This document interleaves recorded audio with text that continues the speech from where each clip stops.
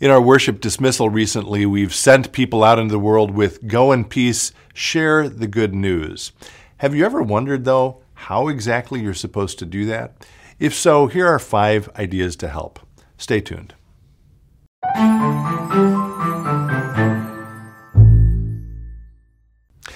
Hello, friends. Pastor Tim Westermeyer here, Senior Pastor of St. Philip the Deacon in the western suburbs of Minneapolis. It's good to be with you as always.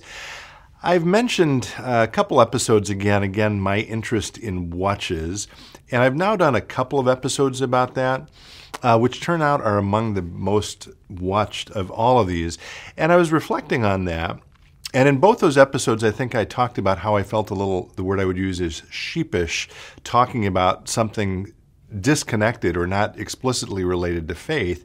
And I started thinking about it, and I realized it's sort of the mirror image, that dynamic, I would imagine, of most Christians, by which I mean I'm called to be a pastor. I get to talk about Jesus and talk about God and talk about faith publicly, and no one would question that, right? If someone came to church on a Sunday and they said, "Tim, why are you talking about God?" That would be a strange response. For most people, though, Christians, I mean, it's the opposite problem, right? They would be happy to talk about watches or boats or cars or anything like that, which are fine. There's nothing wrong about talking about those things. But talking about issues of faith, someone might say, "What are you telling me about this stuff for?" And yet, as Christians, we're called to share the good news. And so today I wanted to talk a little about some ways to think about how to do that. The last episode we did was about some of the earliest Christian symbols or symbols of Christianity, and that was symbols that were used during a time when Christians were persecuted. We're not persecuted, certainly, in our culture. We're not killed. We don't become martyrs for the faith. But I do think we live in a culture that is sort of suspicious and cynical about issues of faith, and it makes us uncomfortable, understandably, talking about faith or sharing it. I think you would all agree with that. So this is not meant to be exhaustive by any means, but a few ideas about maybe how we can think about how we're called to share the faith and how we can actually do that. So the first is simply to live faithfully yourself. Right? First and foremost, that's what we're called to do. We just did the rite of affirmation of baptism or confirmation here at St. Philip the Deacon. And here's what we say to, in our case, it's 9th graders who are confirmed. We say before their confirmation, "You have made public profession of your faith. Do you intend to continue in the covenant God made with you in holy baptism?" And then there are 5 things it lifts up. To live among God's faithful people, so that means be part of a congregation, be part of a church, be part of a faith community. Hear the word of God and share in the Lord's Supper. So that's, again, be part of worship, maybe study the Bible, receive the sacraments. To proclaim, the third one is proclaim the good news of God in Christ through word and, importantly, through deed. And part of what I'm going to suggest in this whole message is how we live is really just as important in sharing the good news of Jesus as anything we ever say.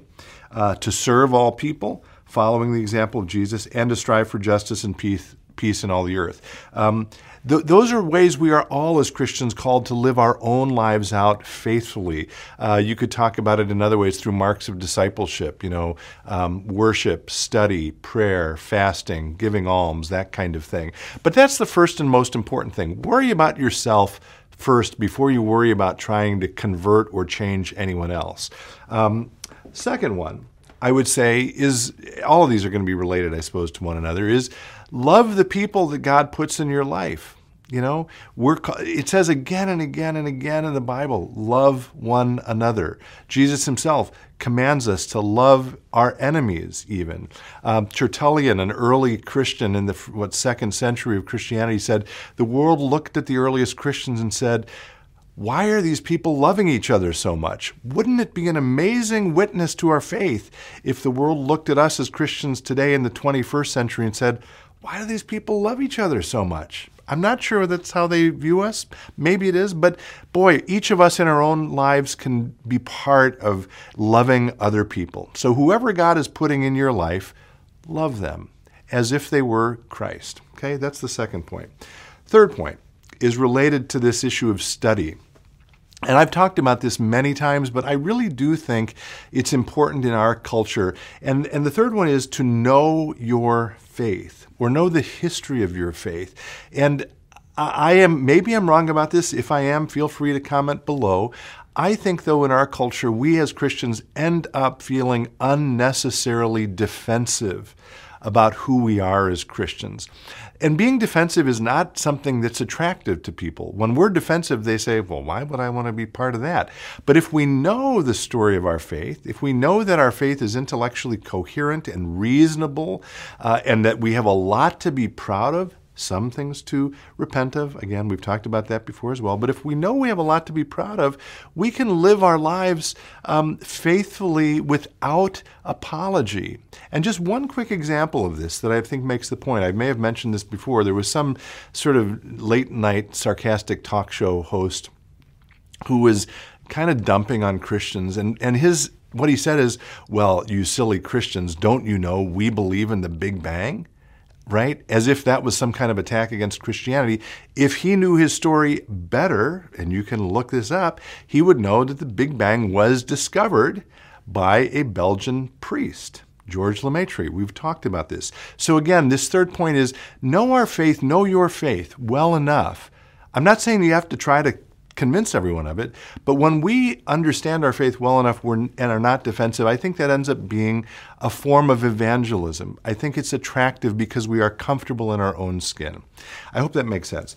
Fourth one, and this is the first one I'm mentioning that has anything to do with actually actively inviting people to things, but I would say consider inviting people to events that are maybe sort of obliquely connected to faith. I don't think this is manipulative. I think it's just being smart. I think for some people, if you go to them and say, hey, do you want to go to church with me? If they're not predisposed to coming to church, that might scare them off. But if they're interested in learning, or if they're interested in the arts, there are all kinds of activities typically at a local congregation that you can invite people to that will feel like sort of coming into the shallow end of the pool. So a couple of things I will mention here coming up in February at St. Philip the Deacon. The first is on February 1st. We will be hosting Bishop Michael Curry, who, as bishops go, I would say is kind of a celebrity in our world today. Very importantly, by the way, this is part of the Faith and Life series. He is not going to be here in person. That was the original plan, but he's changed his sort of protocols around travel right now. But it will be accessible virtually or online at faithandlife.org/media or live stream. We'll have the link below. If you want to come to the sanctuary here for that, great. We'll have a big screen up, but you can also watch it from the comfort of your home. And then later in February, we're having a brass quintet made up of members of the Minnesota Orchestra, the Uptown Brass Quintet, also with David Cherwin, who's a very famous organist. That's on Sunday the 27th in the afternoon. So those are the kinds of things, again, I would say invite people to those, and they can sort of get a sense of what church is about without being asked to go to a church service. Not that there's anything wrong with going to a church service, mind you. And then the fifth and final thing I will mention this morning in 2022 is if you're up to it, on social media, I would say support things or comment on things or share things that are that you feel comfortable sharing that are connected to faith. Maybe a prayer practice, maybe a daily reading, something like that. I realize, and again, you're going to have to check your own conscience on this. I realize that sort of puts you out there. But if you're feeling comfortable with it, and if there's something that you feel like represents who you are and what you believe, I think we are made to be in relationship with God. I deeply believe that. And I think people need what the church has to offer. And I think it is our responsibility to share it with them. The challenge is to do it in a way that's invitational and engaging, that's not patronizing, that's not condescending. Always, we always have to be careful about that. And it's not about convincing people. It's about, as Martin Luther said, he actually said this on his deathbed, we are all beggars. That is true. And he said in another place, we're simply one beggar sharing with another beggar where to find a piece of bread, right? And so I believe that in sharing the good news, that's exactly what we are doing. We always are invited to do it in all humility, but I think we are called to do it in our own lives. And again, these are 5 simple ways we can maybe think about it. Very importantly, if there are other ideas you have, or if there are ways you have found that are meaningful and significant in sharing God's love with other people, would you comment below? Because I promise you other people would be interested in hearing them as well. As always, thanks for being with me today. Be well, stay in touch, and God bless.